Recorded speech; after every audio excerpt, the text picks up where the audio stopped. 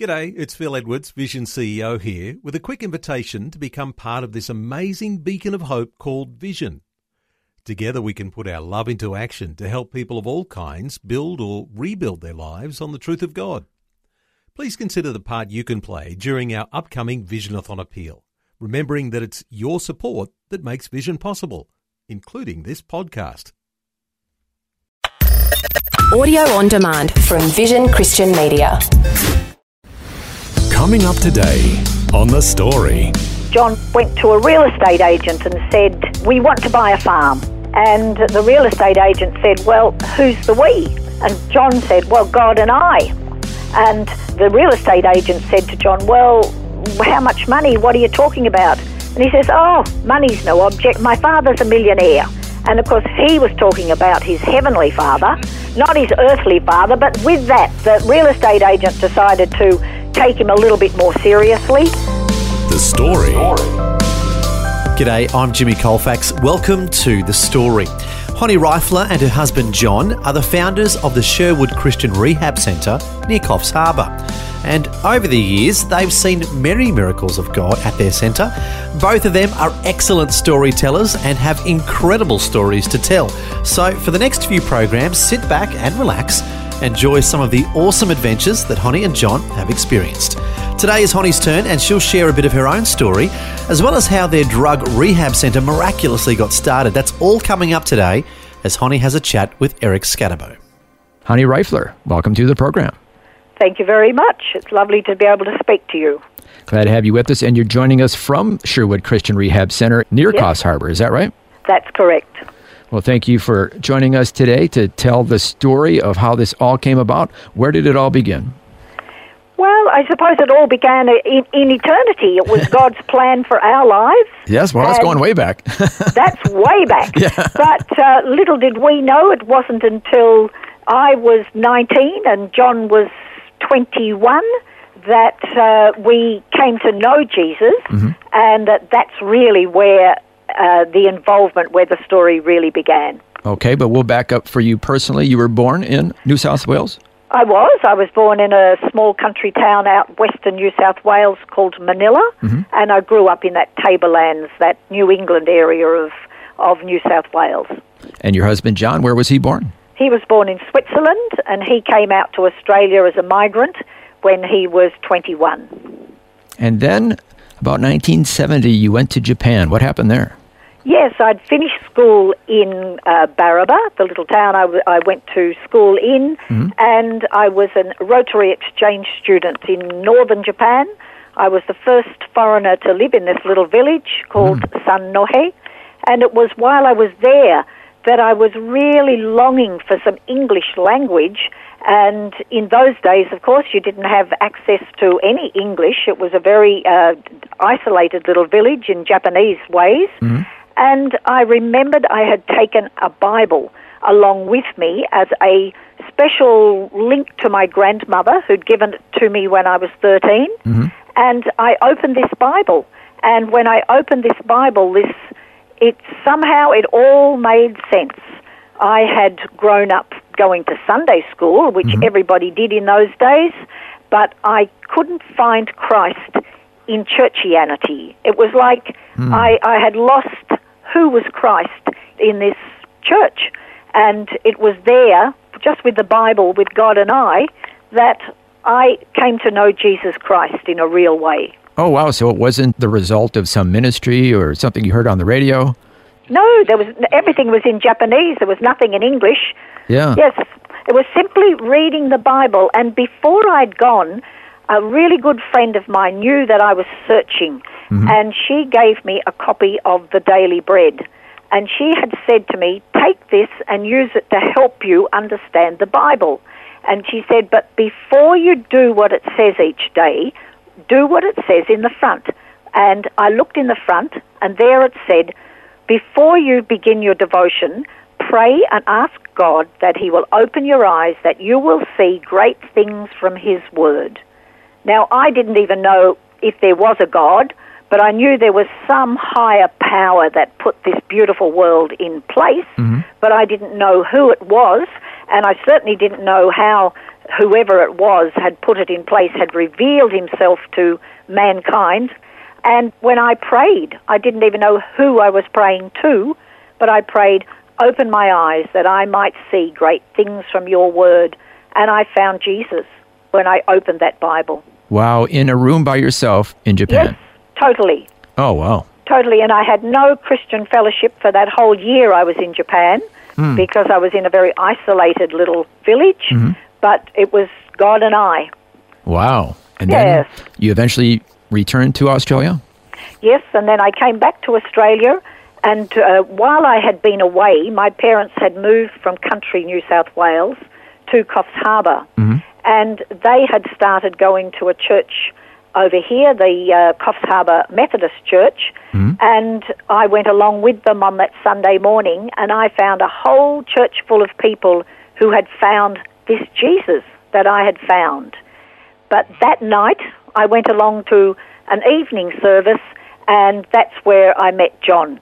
And within 3 days, he'd asked me to marry him. 3 days? Yes, 3 days. And I said, no. I said, God has already planned out my life, and I know what I'm to do. I'm to study occupational therapy, and then I'm to go onto the mission field.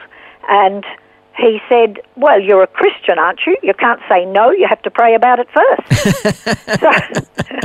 So I was very flabbergasted, swept off my feet, whirlwind romance, and I realized this was the man that God had planned for me to marry. Oh, so you did pray about it.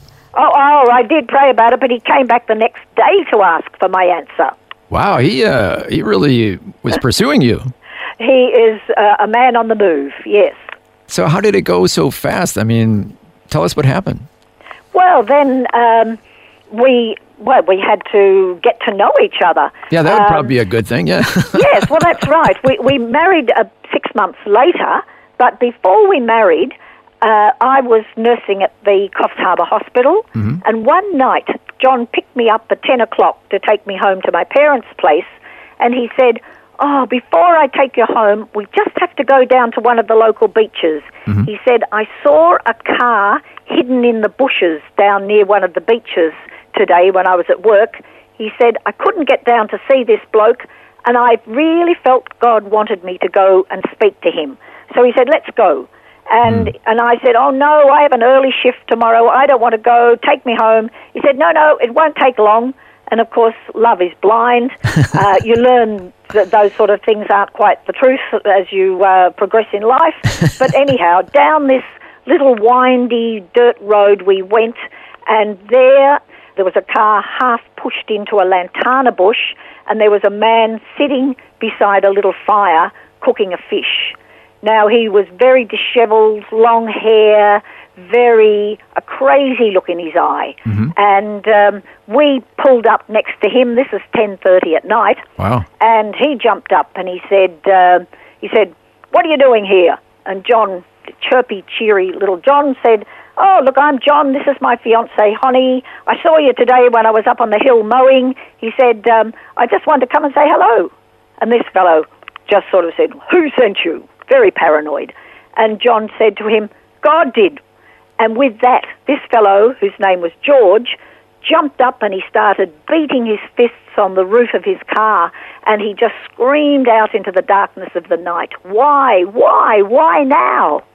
And with that, we then were able to settle him down, sit him back around the fire, and ask him what was going on in his life.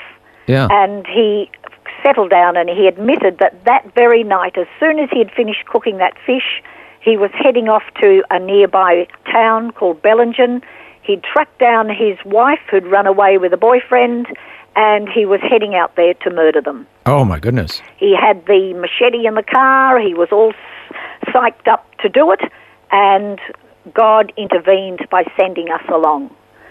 Wow. So there we were, sitting there at 11, 12 o'clock at night, wondering, what are we going to do? We'd calmed him down, and we'd taken the machete away, but he was still very, very vulnerable.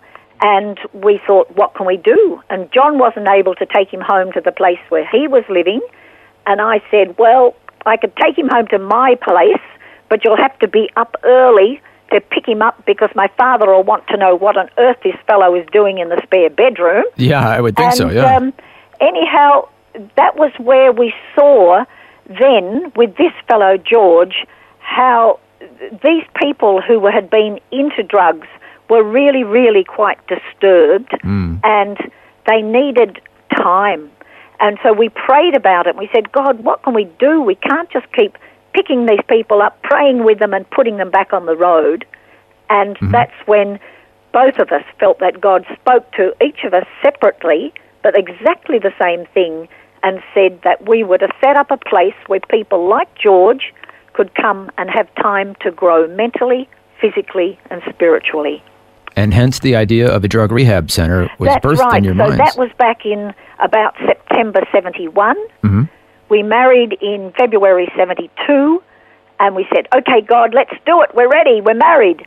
And God knew that we were very, very unprepared. We were too wet behind the ears. We still didn't even know each other, let alone to be thrust into the middle of a ministry. So in God's wisdom, he took us to Western Australia, and there that vision that I had, that I was to study occupational therapy, was fulfilled in that I was accepted into the university over there, and John was pastoring an Aboriginal church, and this was our preparation ground for almost the next 7 years. So that prepared you to be able to help people with drug addictions. Well, that gave us a tremendous amount of academic preparation, but also life experiences as well.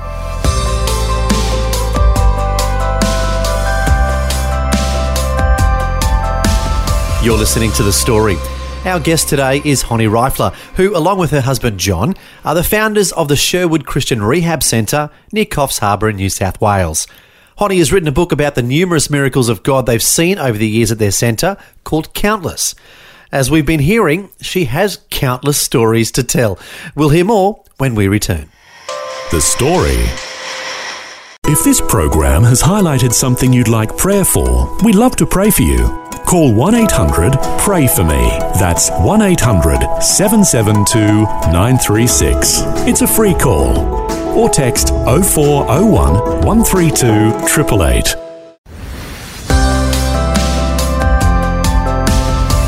Hi, I'm Jimmy Colfax, and this is The Story. We're continuing with Eric Scatterbo having a chat with Honi Reifler, who's the author of the book Countless, which is a collection of stories reflecting on the numerous miracles of God that have happened at their Sherwood Christian Rehab Centre near Coffs Harbour in New South Wales. Before the break, we heard how Honi met and married her husband John. Now, we're going to hear the miraculous way their drug rehab centre got its start. Then when it was God's time, through a series of Bible verses, God was pointing the direction that now was the time.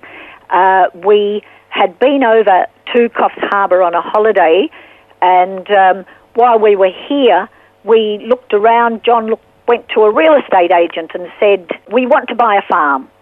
And the real estate agent said, well, who's the we? And John said, well, God and I. And this real estate agent thought he was a crazy loony off the street. But he'd found out John was from Switzerland, his parents were visiting, and the real estate agent said to John, well, how much money? What are you talking about? And he says, oh, money's no object. My father's a millionaire.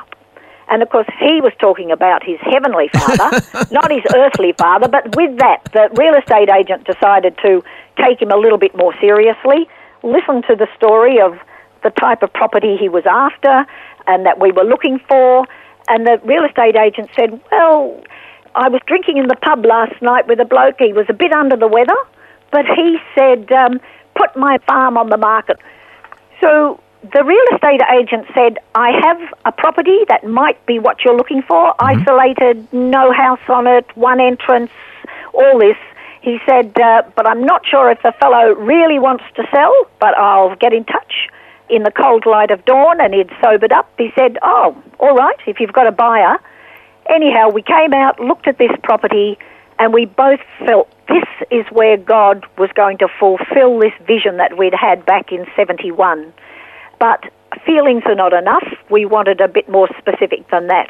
So we put out a fleece before God, in that we asked God to miraculously provide the deposit for the farm by the 1 month that the real estate agent had given us.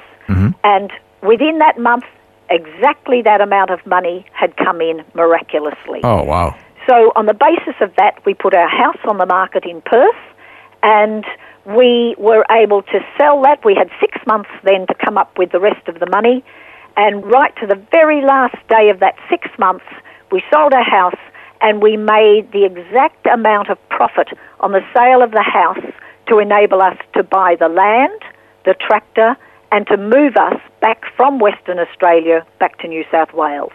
Wow. So it was all happening, confirmation that God was behind what you were doing. Absolutely. And that's what we wanted. We wanted that confirmation, because here we were going to a very isolated, rugged little bush block, no house, a 4-month-old baby, no nothing, no electricity, no running water, no nothing. Yeah. And we wanted to know, is this where God wants us to be?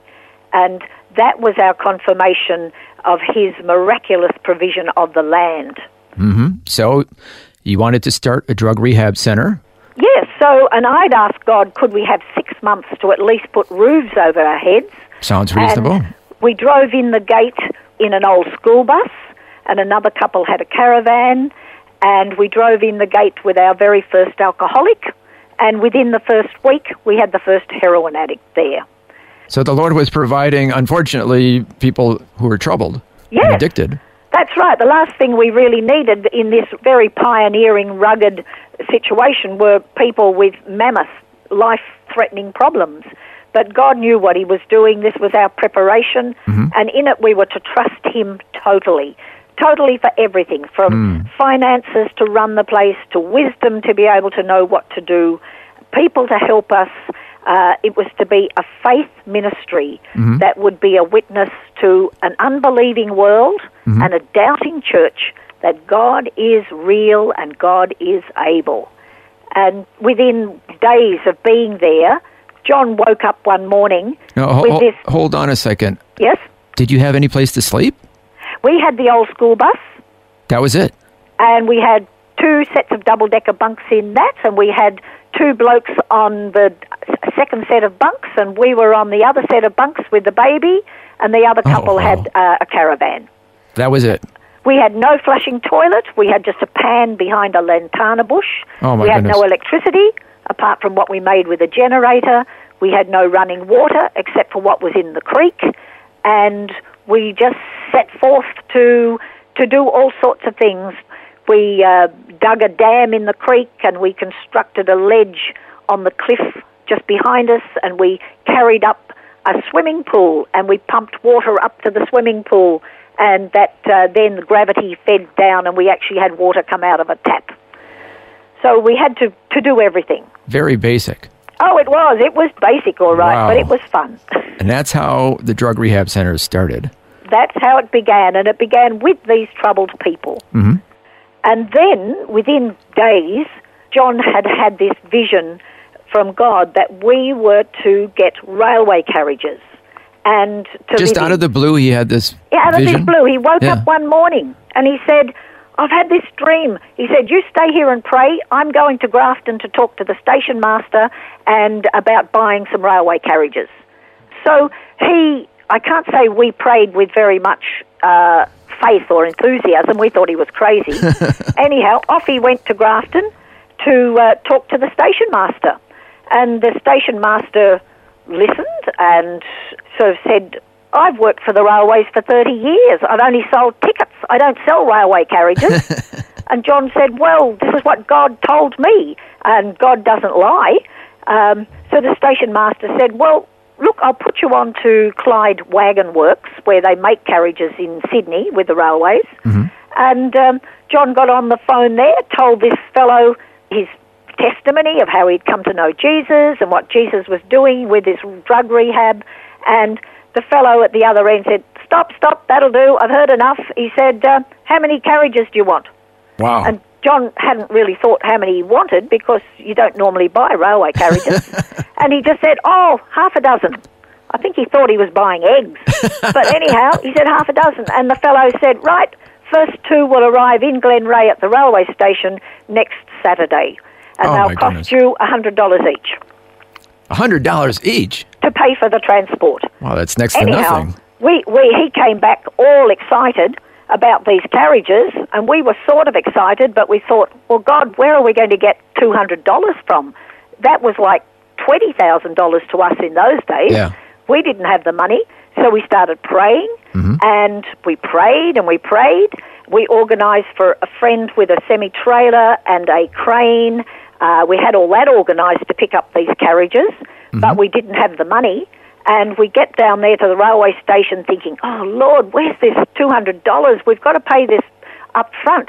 And we get there, and our local station master said, look, I can't believe it. He said, these carriages came marked with your name, and he said, I looked inside, there was nothing inside. And John said, no, it's nothing inside, we're having the carriages. And there was also a note that said, tell that funny pastor in the bush, this is to help the good work get started, and free of charge. Oh, my goodness. So we ended up with 8 of those goods vans over the next couple of months, until finally we also ended up with 2 passenger wagons. And if you could see the road that comes into Sherwood Cliffs from Glenray, it's a dirt road, windy, narrow cuttings, narrow one-lane wooden bridges. Yeah. Absolute miracle that these carriages came in, but God had given them to us, so he must be able to make a way to get them here, and he did. So you went from the bus to 8 carriages? To the carriages, yes. We decked out the goods vans as bedrooms for the men who were coming into the program and the ladies, and the passenger wagons, we used those as bedrooms, kitchens, and in between the 2 big passenger wagons we put a dining room, kitchen, and a big lounge room library upstairs. Now, one of the many success stories, was a person who went on to become your son-in-law. Is that right? Yes, that's correct. So for us, running a drug rehab means that people have to fulfill 2 criteria to come. One is they have to acknowledge that they have a problem, and number 2, they have to want help for that problem. Yep. And usually, most people who get into the drug scene in Australia start with marijuana. Marijuana makes it very difficult to really ascertain where you're at in life. You lose your perspective. So therefore, very few addicts come into the program who are addicted to just marijuana. That's usually they've moved on to much heavier substances that have really caused all sorts of major health and legal and family and mental health problems in their life. But in the case of Colin had grown up in a lovely Christian family. His grandfather actually had pastored the Coffs Harbour Baptist Church when we arrived here in Coffs. But Colin had chosen to go his own way in life at a very young age and had got very seriously into a lot of drug abuse. But miraculously, at 20, Colin discovered through the death of friends who were taking drugs, through the grief of his mother, a lot of things brought Colin to his knees, but it was a miracle because it's very unusual for somebody at that age to really ascertain, number 1, do they have a problem? It's everybody else's problem, not theirs, they think. And number 2, to want help for that problem. Well, Colin came in at 20. He'd reached the end of his limit. He'd seen friends die. He himself should have been dead, but miraculously God had spared him, and he saw that he had a problem and wanted help. So he came into the program probably 20 years ago. And while he was there, he was all of 20 years of age. He met our daughter, who was all of about 17, I think, at that stage. And, of course, we don't encourage relationships in any shape or form during somebody's life where they're in such a mess.